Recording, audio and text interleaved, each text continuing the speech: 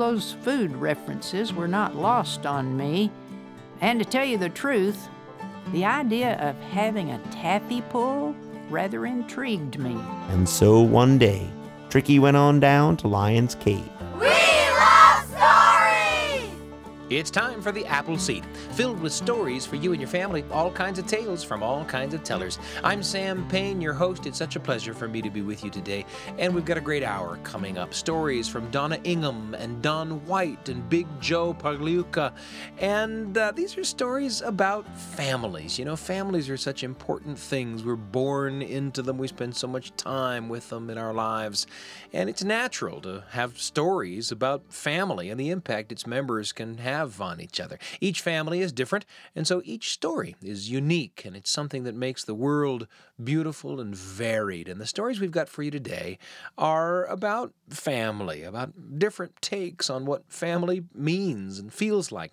And to introduce us to the first story that we're going to hear, I'm pleased to be joined in the studio by one of our assistant producers, Trent Horton.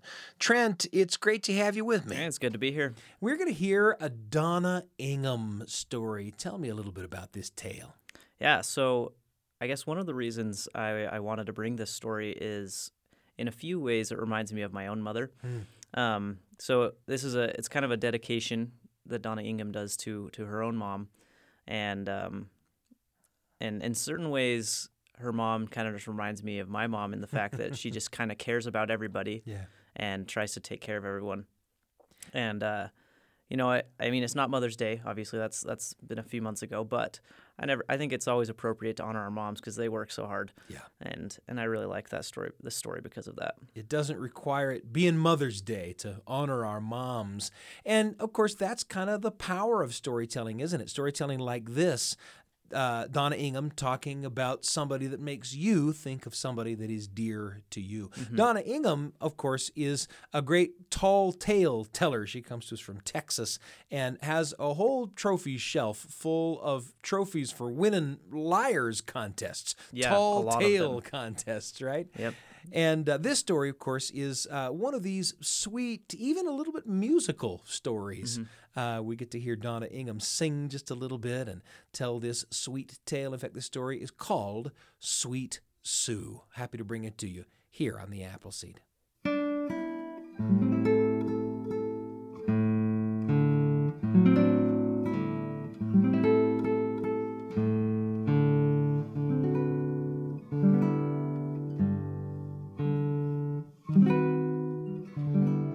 Neither one of my parents was musical.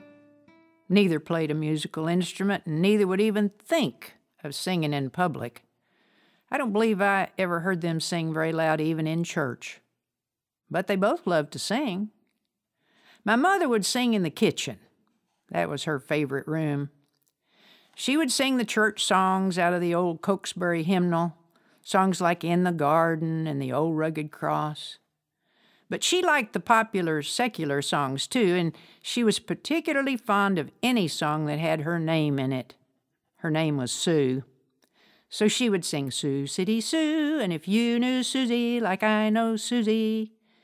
But I think her favorite must have been this one, because I remember it all the way through.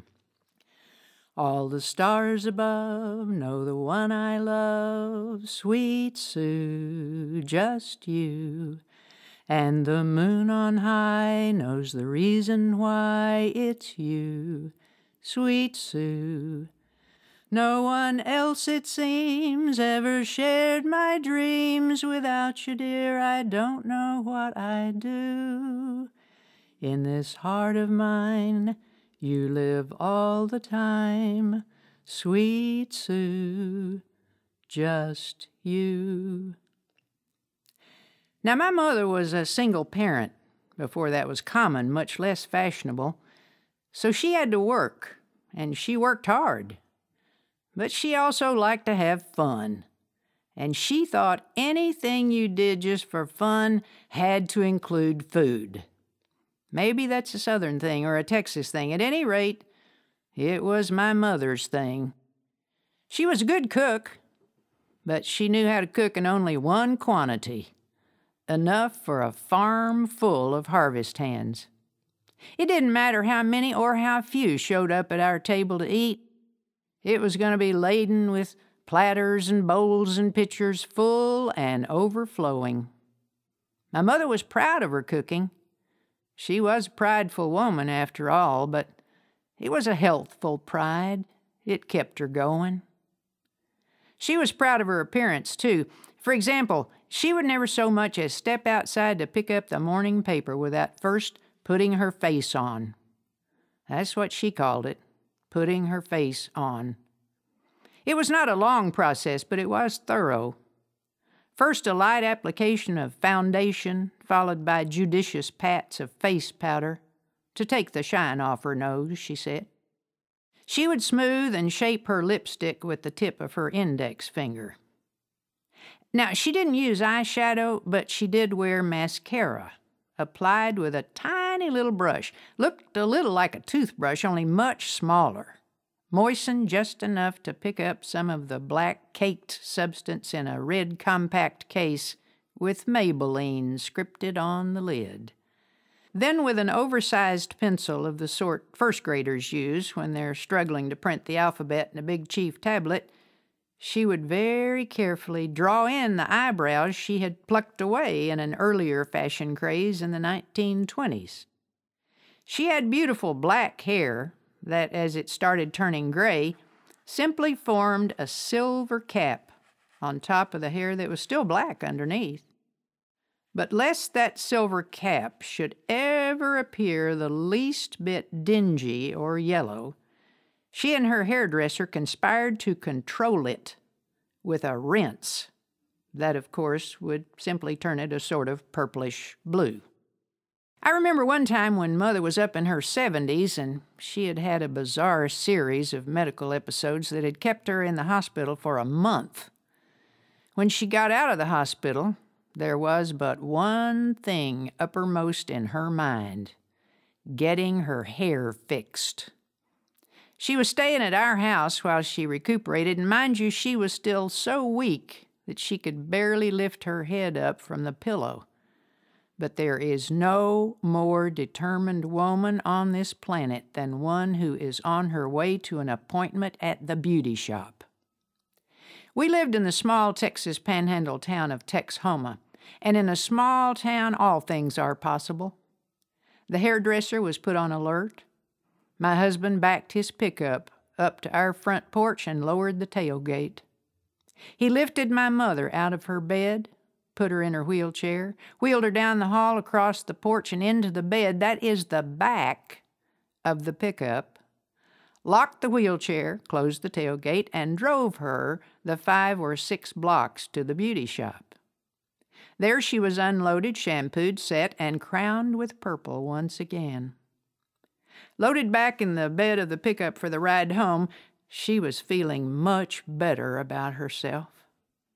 Fortunately, it was a lovely spring day, because there sat my mother in the back of that pickup giving her queen's wave to all the neighbors who were out in their front yards to see what was an unusual sight, even in a small town full of eccentric people.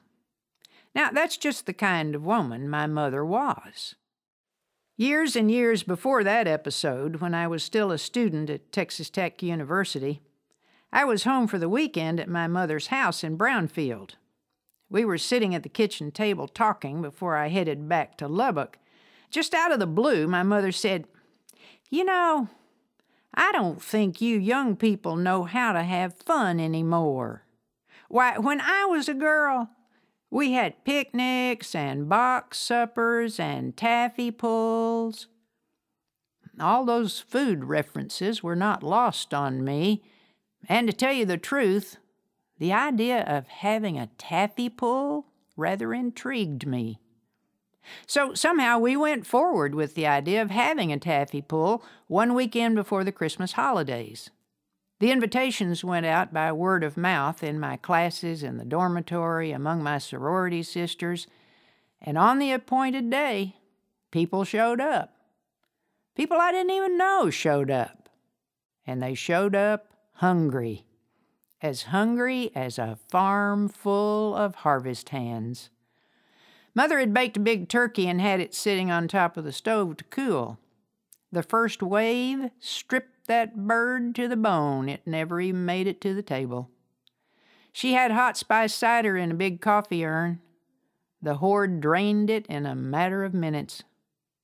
I can't tell you how many people there were. I never took time to count. But I'm guessing 30 or 40 people grazed their way through our house that day.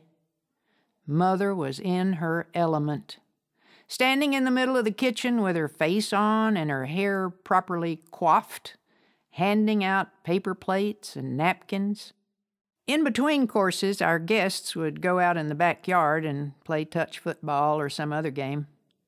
I didn't get to participate because Mother was sending me to the grocery store to buy more cider and more snacks. Heaven forbid that anyone should ever go away from her house hungry.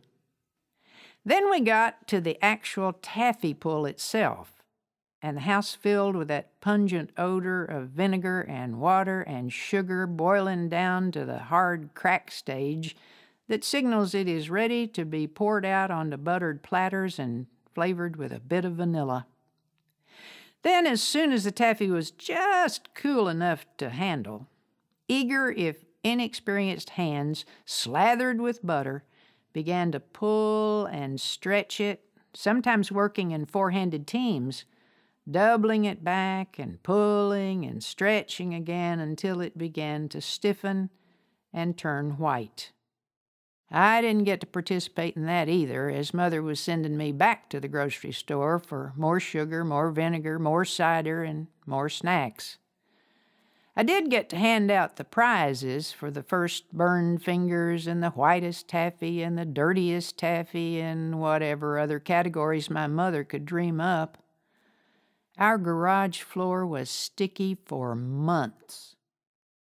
When the last of our guests had left to go back to Lubbock, each one clutching wads and twists of taffy wrapped in wax paper, Mother finally sat down in her wreck of a kitchen. The turkey carcass was still sitting in the roaster on the stove. There were telltale drips of cider running down the front of the cabinets and puddled on the floor. There was a great glob of unpulled taffy right in the middle of the kitchen table.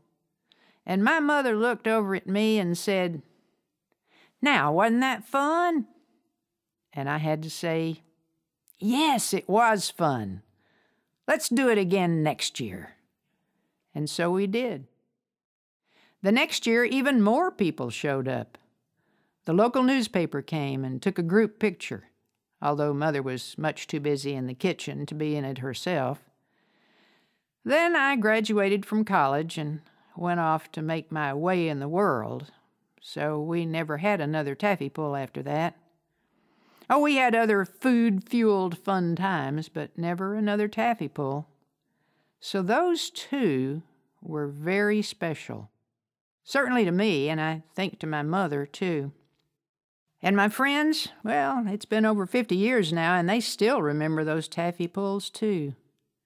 Some of them, while we were still at Tech, started calling my mother Sweet Sue, because I think they must have heard her singing that song in her kitchen. No one else, it seems, ever shared my dreams. Without you, dear, I don't know what I'd do. In this heart of mine, you live all the time. Sweet Sue, just you. Donna Ingham with Sweet Sue here on the Appleseed. You know, Trent Horton, before we started listening to that story, you talked about how it reminded you of your own mom, you know. And as Donna Ingham talks about taffy pulls and things like that, it made me wonder if there is an activity that you will associate with your mom as life goes on. Yeah, for sure. I think decorating the Christmas tree is one of them. She always likes to do that, as well as she's always been really good about helping us prepare dinner. Yeah. Not just her cooking, but like also teaching us how to do it. Yeah. And so I attribute a lot of that to her. There are things that can be real story triggers, right, for us. We hear a song. Donna Ingham talks about that song, Sweet Sue. And I think songs can be, they're better story triggers than just about anything else. We these melodies come to us, and we remember the people with whom we heard the song. Or I thought, as we listened to that story, about my mother who spent her whole adult life as a musician, played the violin and sang and all kinds of stuff. And now my mother's still with us, but she's going. Her memory is going, and she's actually pretty far from us these days. But if we put on a song that she has known, she always sings along and sings in perfect harmony. That's cool. It's such a lovely thing. And I thought about my own mother, as you did, as we listened to that story by Donna Ingham. What a delight to hear that story. Donna Ingham, an English professor as well as a storyteller, and such a pleasure to hear Sweet Sue here on the Appleseed. Trent, thanks for joining me. Yeah, thanks for having me. There's a lot more coming up on the Appleseed. I'm Sam Payne. You're listening to the Appleseed. We'll be back in a moment. Welcome back to the Appleseed. Here's Sam Payne. It's such a pleasure for me to be with you today on the Appleseed. If you're just joining us, a moment ago we heard the beautiful story Sweet Sue from Donna Ingham. That's from a collection called Waiting for Roy and Other Family Tales. Don White and Big Joe Pagliuca coming up. A couple of stories very different from each other, but you're not going to want to miss a word of either one. But first, because we know that sharing memories can sometimes be the spark that ignites a story for you that you can share with the people that you love. Here's a memory of mine. It's an entry in the Radio Family Journal. The Radio Family Journal with Sam Payne. A tiny little story for you and your family, right when you need it, on the Appleseed.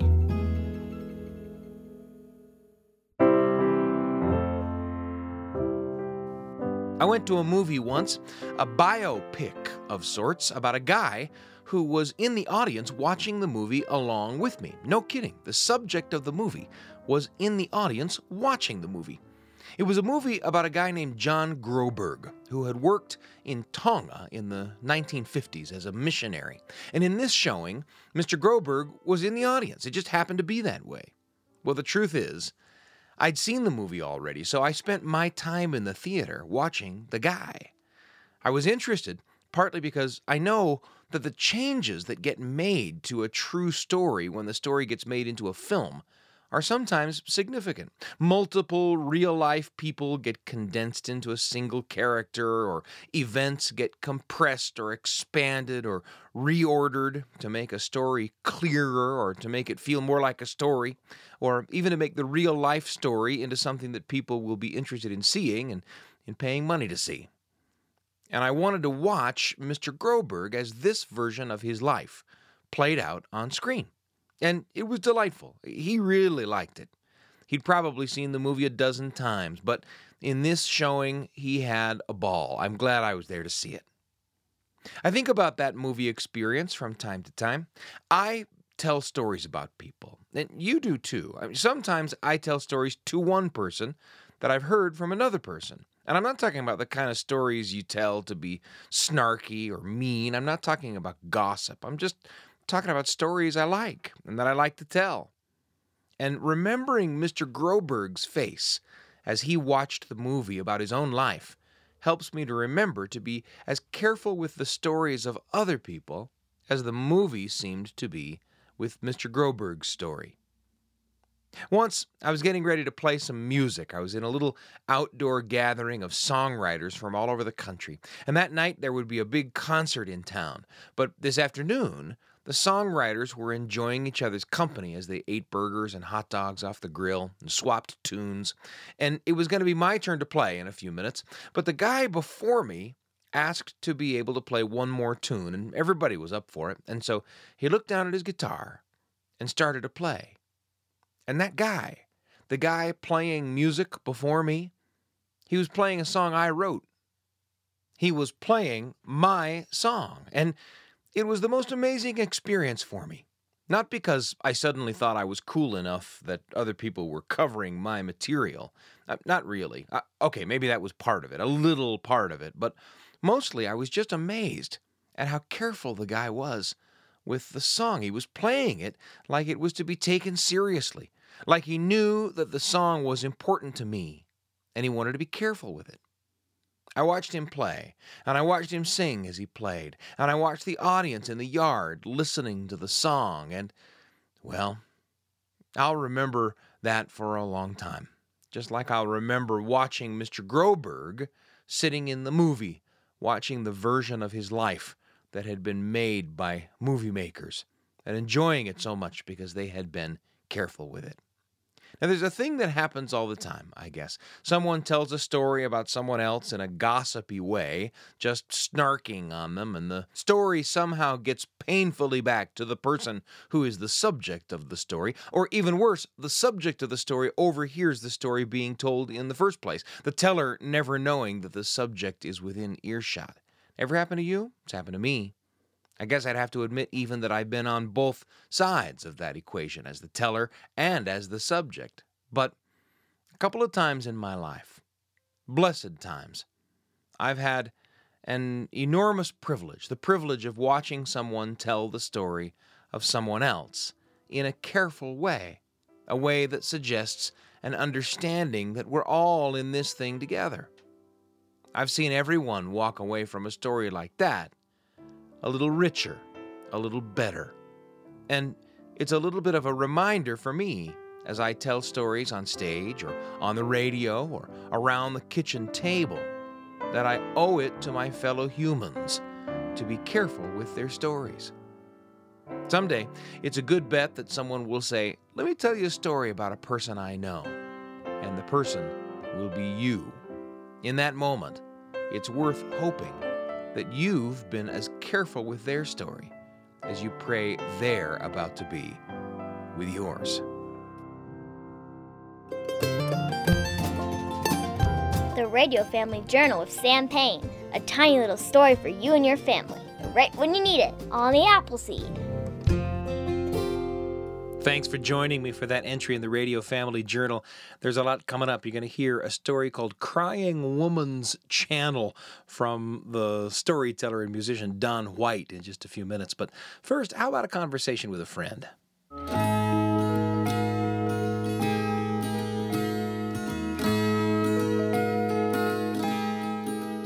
Great stories come into our lives in so many ways, through the books that we love, the films that we see, the meals that we share, the songs that we remember, and certainly the tales that we tell, passed down from teller to listener, sometimes over generations and generations. And talking about some of those ways that great stories get into our hearts and minds is something that we love to do with friends. I'm so pleased to be joined by a longtime friend of the show, Ed Stivender, joining us from his home in Pennsylvania. Ed, it's such a pleasure to have you with me.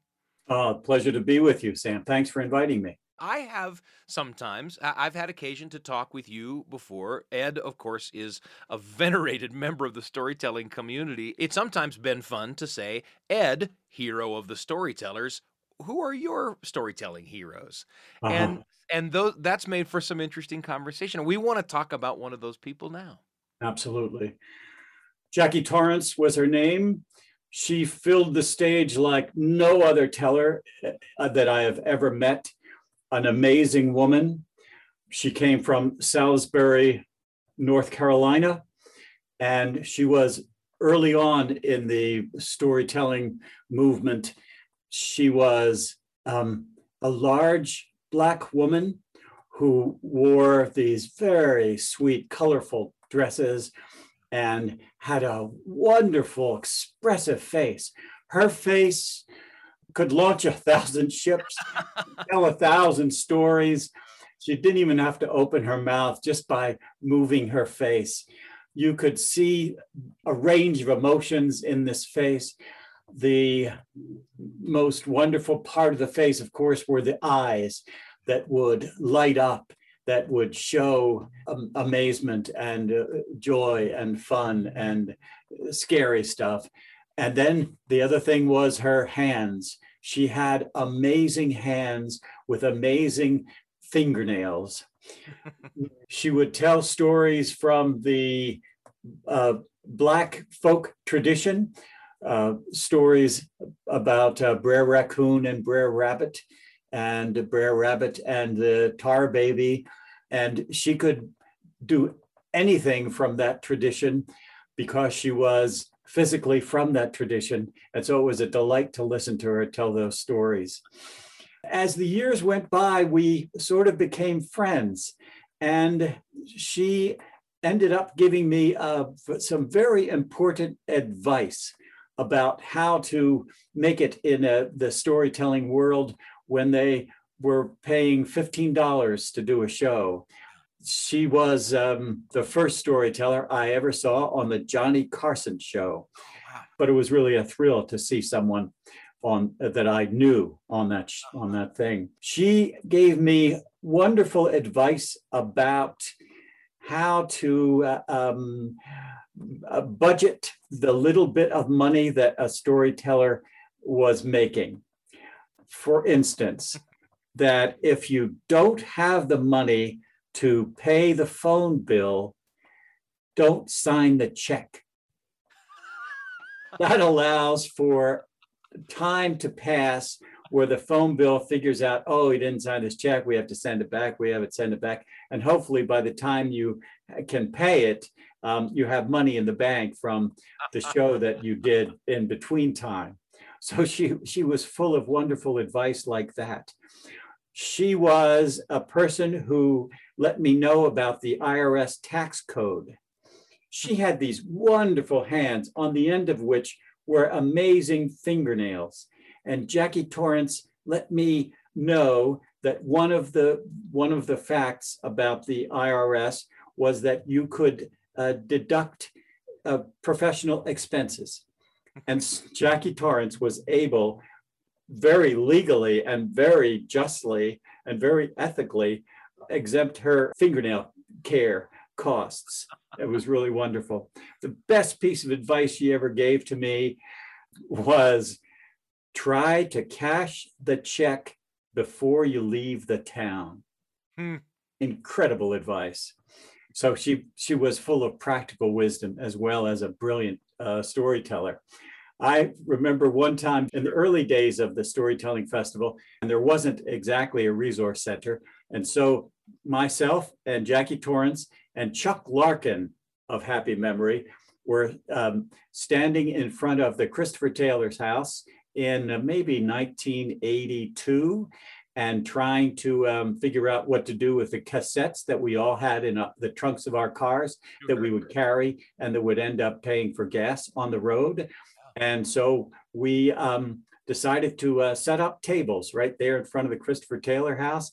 And we did some decisions about how much cassettes cost. And Chuck Larkin and Jackie Torrence and I decided that $5 was the fair price for a cassette storytelling tape.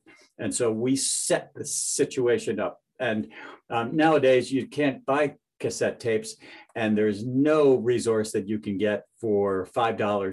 But in those days, it was a rational piece. Yeah. Later on, Jackie had some health problems, and the last time I visited her in her house in Salisbury, she was not very well, but she was herself, and she was very appreciative of the LDS female missionaries who would come to her house every week at some point and help her with her health issues and visit with her. She was a wonderful storyteller, and she will be missed. No one could certainly replace Jackie Torrence, and it was such an honor to have a hero, a heroine, and then to get to know that heroine and to get practical wisdom from that heroine on how to work through the financial realities of a beginning storyteller. Life on the road, right? Life on the road. Well, I'll tell you, these people who make an impact in our lives are worth observing and preserving as well as we can in memory and story. Such a pleasure to have Ed Stivender with us. Ed, cash the check before you leave town. I will, Sam. Thank you very much. All right. Thanks for being with us. And there's a lot more coming up on the Appleseed. The great Pennsylvania storyteller Ed Stivender. You know, stories come into our lives in so many ways. Such a pleasure to chat with Ed. And there's a lot more coming up. You're going to hear from Don White and Big Joe Pagliuca in a minute. I'm Sam Payne. You're listening to The Appleseed. We'll be back in a moment. Welcome back to The Appleseed. Here's Sam Payne. It's such a pleasure for me to be with you today on the Appleseed. Up next, a story from Don White, a story about marriage. Don loves baseball. His wife loves romances. There's a difference between the two, but Don actually says that can be a good thing. Here's the story. It's called Crying Woman's Channel. Happy to bring it to you on the Appleseed. I used to be a stand-up comedian, but there was too much money in that. And I had to go back to being a folk singer. But I love stand-up. I love everything about it. I teach it. I study it. And if you know anything about stand-up, you'll notice that a lot of comedians build their whole act on the differences between men and women. There's good reason for that. A lot of differences between men and women, and it's easy land for the mining of humorous material. Now, if you came to my house and you were trying to figure out the difference between my wife and I, there would be two things that would be obvious right away. The first thing would be blood pressure. That's right, I said blood pressure. I have high blood pressure. My doctor wants to put me on lisinopril. I didn't know what it was, so I went to the internet, because the internet is where you go to learn everything that's not true about what you're interested in. So there, in the deepest, darkest, most furthermost regions of the lisinopril section of the World Wide Web, I read that lisinopril was made from snake venom. Snake venom. And I thought to myself, you know, when I was a younger man, the idea of taking a little snake venom on the weekend might have appealed to me. But now, I am not a younger man anymore, and I do not want to take the snake venom, so I have to change my life. I have to stop eating salty food, and hydrate, and exercise, and do all the many things I have so successfully avoided to this point in my life. So I bought this machine to take my blood pressure. It's a box like this. It's got a screen on it with some numbers come up in it. It's got some buttons here, and a tube comes up, and this thing wraps around my arm, and I press the buttons, and it sounds like this.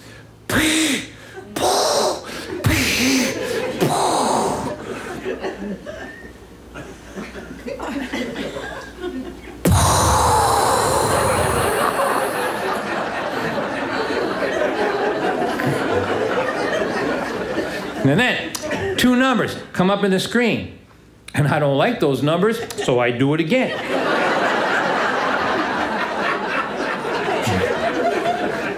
But this time, I'm thinking peaceful thoughts. I don't want to take the snake venom. I'm trying to remember what that hippie girl said about chakras. I'm just trying to breathe. I'm thinking about children playing in fields of sunflowers, and I'm just trying to get a good number out of this machine. And one part of me is so focused, trying to get a good number, trying to breathe, relax, and the other part of me is so aggravated that I have to do this. But I'm focused on trying to do the right thing, trying to get the good number. I'm trying to breathe, and I look in the doorway of my office, and my wife is standing there, and my wife has low blood pressure. Did I say low? I meant no. She has no blood pressure, none. And she's standing there eating a 2-pound bag of salty potato chips, and she's taunting me. Why do you have high blood pressure? Munch, munch, crunch, crunch. I don't have high blood pressure. I have low blood pressure. Munch, crunch.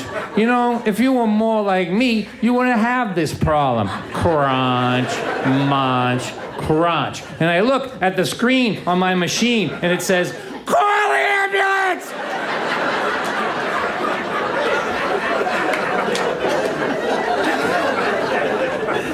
There's like smoke coming out of it. I'm like, I told you never to talk to me when I'm hooked up to this thing. Why do you have high blood pressure? Crunch, munch. I don't have high blood pressure. I have low blood pressure. Munch, crunch. I go, you know what? There's a good reason why you have low blood pressure. Why? Why do I have low blood pressure? I go, the reason why you have low blood pressure is because you are not married to you!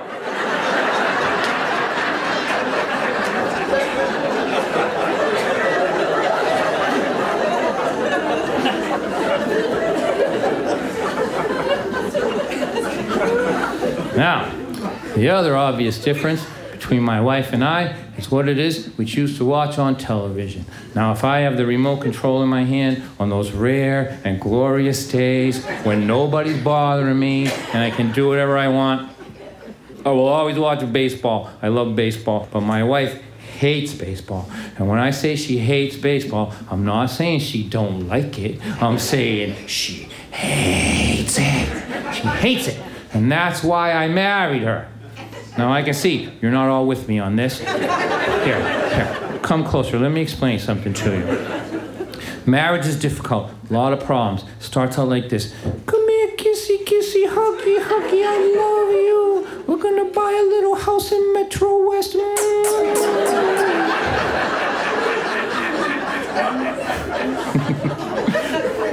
Then you have these little babies, and they love you.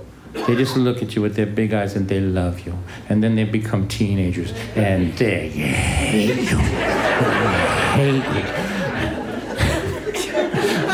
And then you went for a job interview and the person that interviewed you, who was going to be your boss later, he seemed normal. He didn't seem like a psychopath during the interview.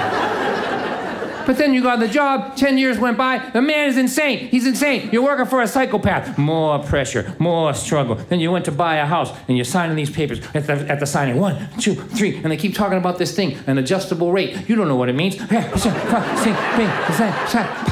that. Yeah, 10 years later, you know what it means now? It means you're never gonna pay for that house. More pressure, more struggle, more the boss is a psychopath. I'm never gonna pay for this house. A lot of problems, struggles every day. So, it's hard to stay married. It's hard to stay married. So in order to stay married a long time, you have to build stress relief into every day of your marriage. So think about this. If you're a man or a woman and you love baseball and you marry someone who hates baseball over the life of a 30, 40, 50-year marriage, that's 162 times a year for 3 glorious hours that the person you're married to will leave you alone.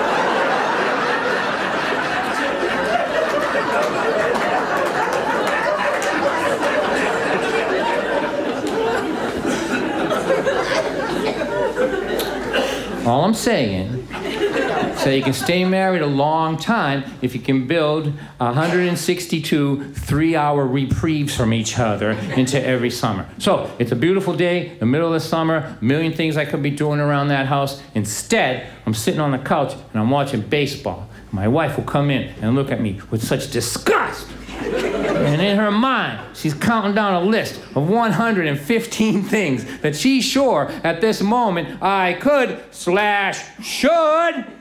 be mowing, trimming, painting, sanding, bringing up from the basement, putting into the attic, something. But instead, I'm sitting on the couch and I'm watching baseball. And it doesn't help that I got my shirt open so my belly button can watch the game too.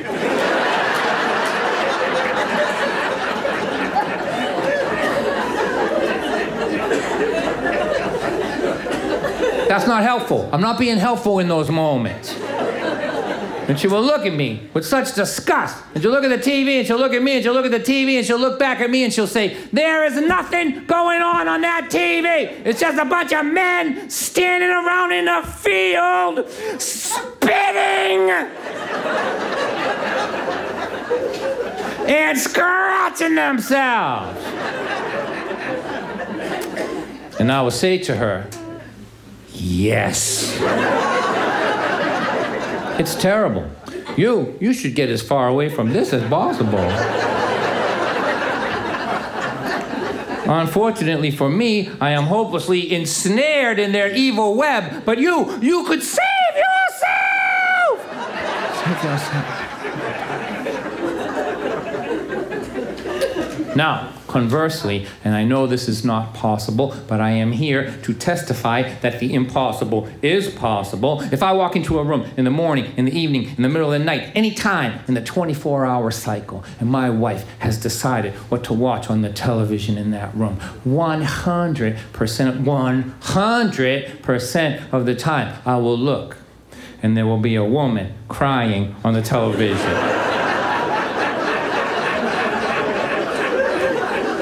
That is not possible. There can't always be a woman crying on the television.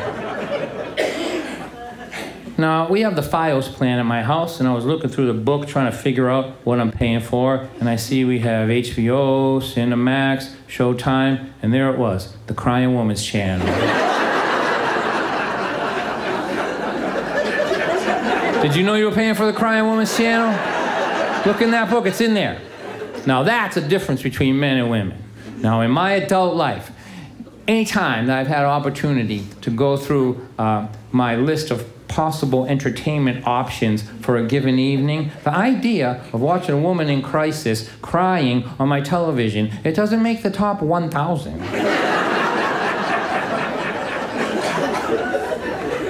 When my wife gets something out of it, something that only she can understand, and because I'm a good husband, and I'm trying to get in touch with my extraordinarily elusive feminine side,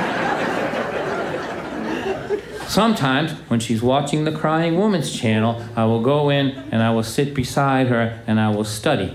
And she hates when I do that because she knows it's only a matter of time before I start mocking the program.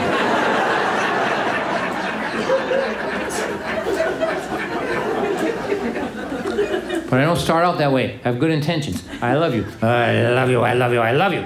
I love you. And you need to explain to me. You went to work today. You came home. There were things that you did around the house. You have 1 free hour with which you can do whatever you want, and then you have to go to bed and start all over again. I need you to explain to me why you would choose to share the only free hour that you have in the whole day with this woman on a television. Eye makeup running all over the place. Everybody's lying to her.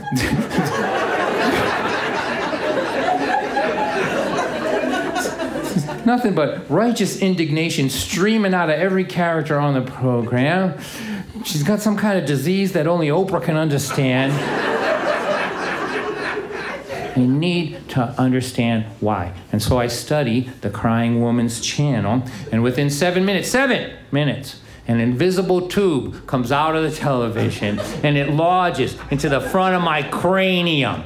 And with every syllable that is feloniously called dialogue on the Crying Woman's channel, I can feel the television sucking numbers off the top of my IQ.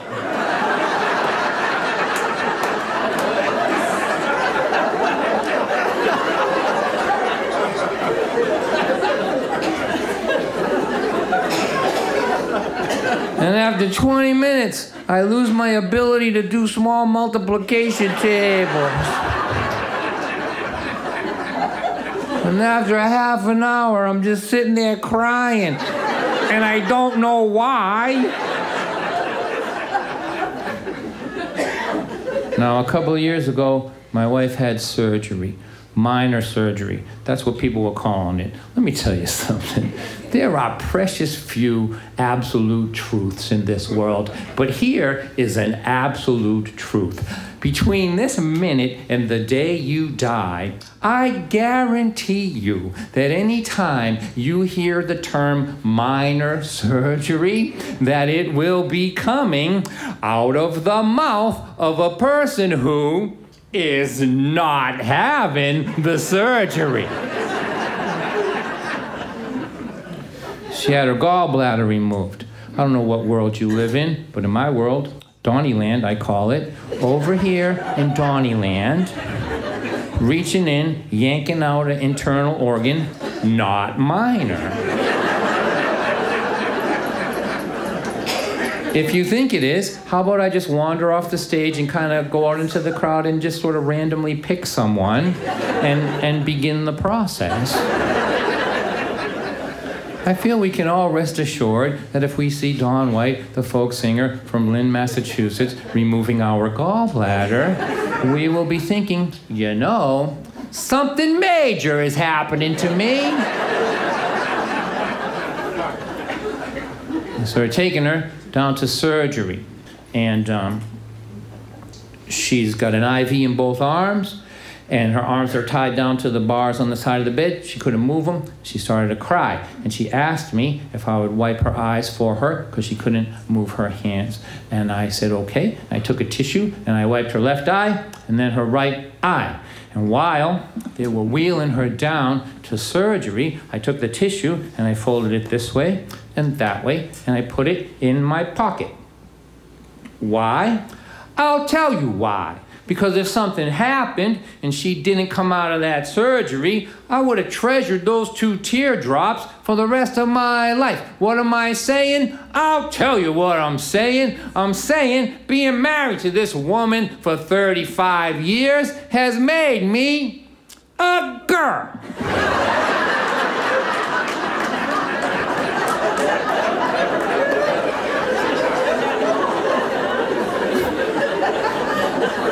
I'm a girl now. And I have a new appreciation for the crying woman's shadow.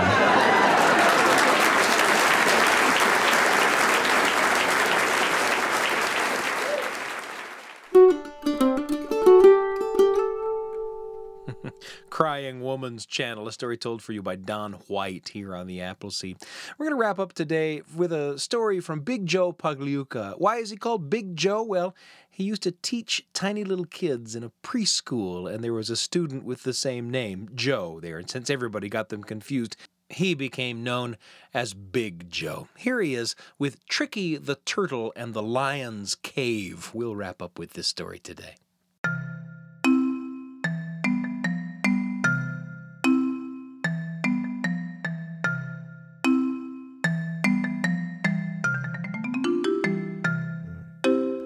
This story is called Tricky the Turtle and the Lion's Cave.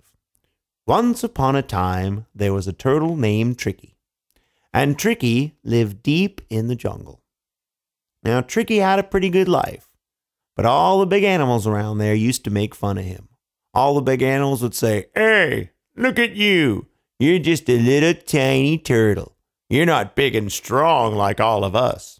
You're not strong like lion. You're not mean like tiger. You're not big like elephant. You're just a little tiny goofy turtle." And Tricky really didn't like that at all. And one day he sat there and he thought, hey, you know what? Maybe I'll play a little trick on those animals and teach them a lesson. And so one day, Tricky went on down to Lion's Cave. And he went and he hid inside some bushes and he waited. Well, Lion left his cave to go get some breakfast. And when he did, Tricky crawled into Lion's Cave. This is going to be really fun. And he went inside. Now, Lion's Cave was big and deep and had a great echo to it. And if you said something in Lion's Cave, your voice would sound loud like this. And that's just what Tricky wanted. So Tricky waited inside that deep, dark cave. And after a while, Lion came back home. And when he came back home, he heard something moving around in his cave. He looked inside, but he couldn't quite see. It was too dark. And so Lion, who was extra cautious, stood outside of his cave, and Lion said, "Hey, who's in my cave?" And using his echo from the cave, Tricky said, "This is my cave now." And Lion said, "What? I'm Lion, and I have great big teeth to bite you." And Tricky said, "I eat lions." "Whoa, he eats lions, huh? What kind of an animal eats lions?" He said, "Oh man, I better go call Tiger." And he ran off to go call Tiger. And when he got there, Tiger was busy doing his nails. La la la la, la la la la la. "Hey, don't look at my nails." And Lion told Tiger what was happening, and Tiger said, "Don't worry, Tiger would take care of everything." And Tiger went with Lion to Lion's cave. And when they got there, Tiger said, "Hey, who's in Lion's cave?" And Tricky said, "This is my cave now." And Tiger said, "What? I'm Tiger, and I have great big claws to scratch you." And Tricky said, "I tear tigers to pieces." "Whoa, he tears tigers to pieces? Ooh, what kind of an animal tears tigers to pieces? Oh, we better go call Rhinoceros." So Tiger and Lion went to go see Rhinoceros. And when they got there, Rhino was busy taking a mud bath. "La la la la la la, hey, don't look at me." And they told Rhino what was happening, and Rhino said, "Don't worry, Rhino will take care of everything." And Rhino went with Lion and Tiger to Lion's cave. And when they got there, Rhino said, "Hey, who's in Lion's cave, huh?" And Tricky said, "This is my cave now." And Rhino said, "What? I'm Rhino, and I have a great big horn to poke you." And Tricky said, "I flip rhinoceroses." "Oh, he flips rhinoceroses? Then what kind of an animal flips rhinoceroses?" They said, "Oh, we better go call Elephant." And so all three of them went off to go call Elephant. Now nobody messes with Elephant, because Elephant was very big and very strong and always in a bad mood. And when they got there, Elephant was busy taking a nap. And they woke him up. "Hey, what's going on?" And they told Elephant what was happening. Elephant said, "Don't worry. Elephant will take care of everything, because nobody messes with Elephant, let me tell you." And Elephant went with Lion and Tiger and Rhino back to Lion's cave. And when he got there, Elephant said, "Hey, who's in Lion's cave?" And Tricky said, "This is my cave now." Elephant said, "What? I'm Elephant, and I have great big feet to step on you." And Tricky said, "I squish elephants." "Whoa, he squishes elephants?" He said, What kind of an animal squishes elephants?" Well, by this time, Lion was getting very upset and very afraid, and he went over to his cave, and Lion said, "Who are you?" And Tricky said, "I am the bravest, strongest, meanest animal in the jungle, and I'm not afraid of anybody." And Lion said, "Not anybody?" And Tricky said, "Well, somebody makes me afraid." And Lion said, "Who is it?" And Tricky said, "Tricky the Turtle." Lion said, "Tricky the Turtle?" He said, "Oh man, we better go find Tricky the Turtle." And they all ran off to go find Tricky. And when they did, Tricky came out of Lion's cave. Those animals, they're not very smart, are they? And Tricky went down to the river to wait.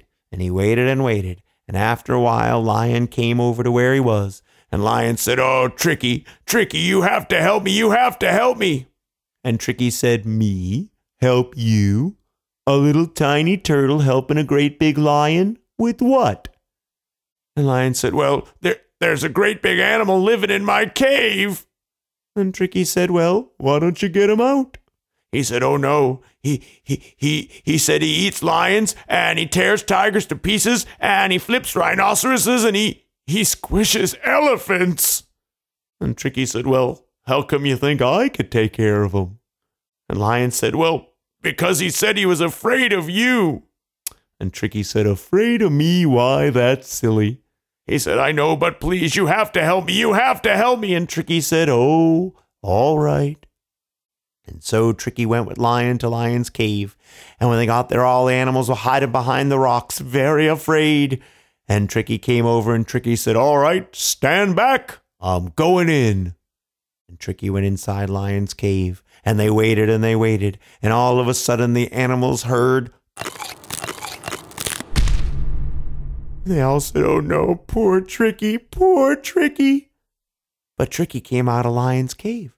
And Lion said, "Tricky, what happened?" And Tricky said, "Oh, that animal. He wasn't very strong at all. I just ate him up." And they said, "What? We don't believe you." Said, "If you don't believe me, go and see." They went inside, and sure enough, there was no animal in there. And they said, "Tricky, you must be the bravest, strongest, meanest animal in the jungle." And Tricky said, "You know what? I think you're right." And Tricky went home and he smiled a big smile. Because now all those animals thought he was brave and strong and mean. But Tricky knew the truth. He knew the only one in Lion's cave was him. And that is the end.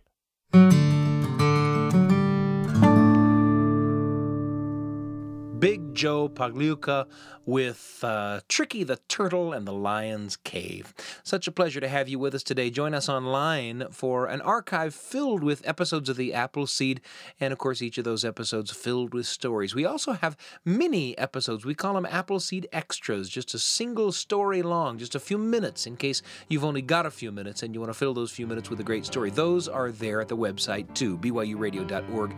Our producer is Jeff Simpson. I'm Sam Payne, and I can't wait to be with you again on The Appleseed.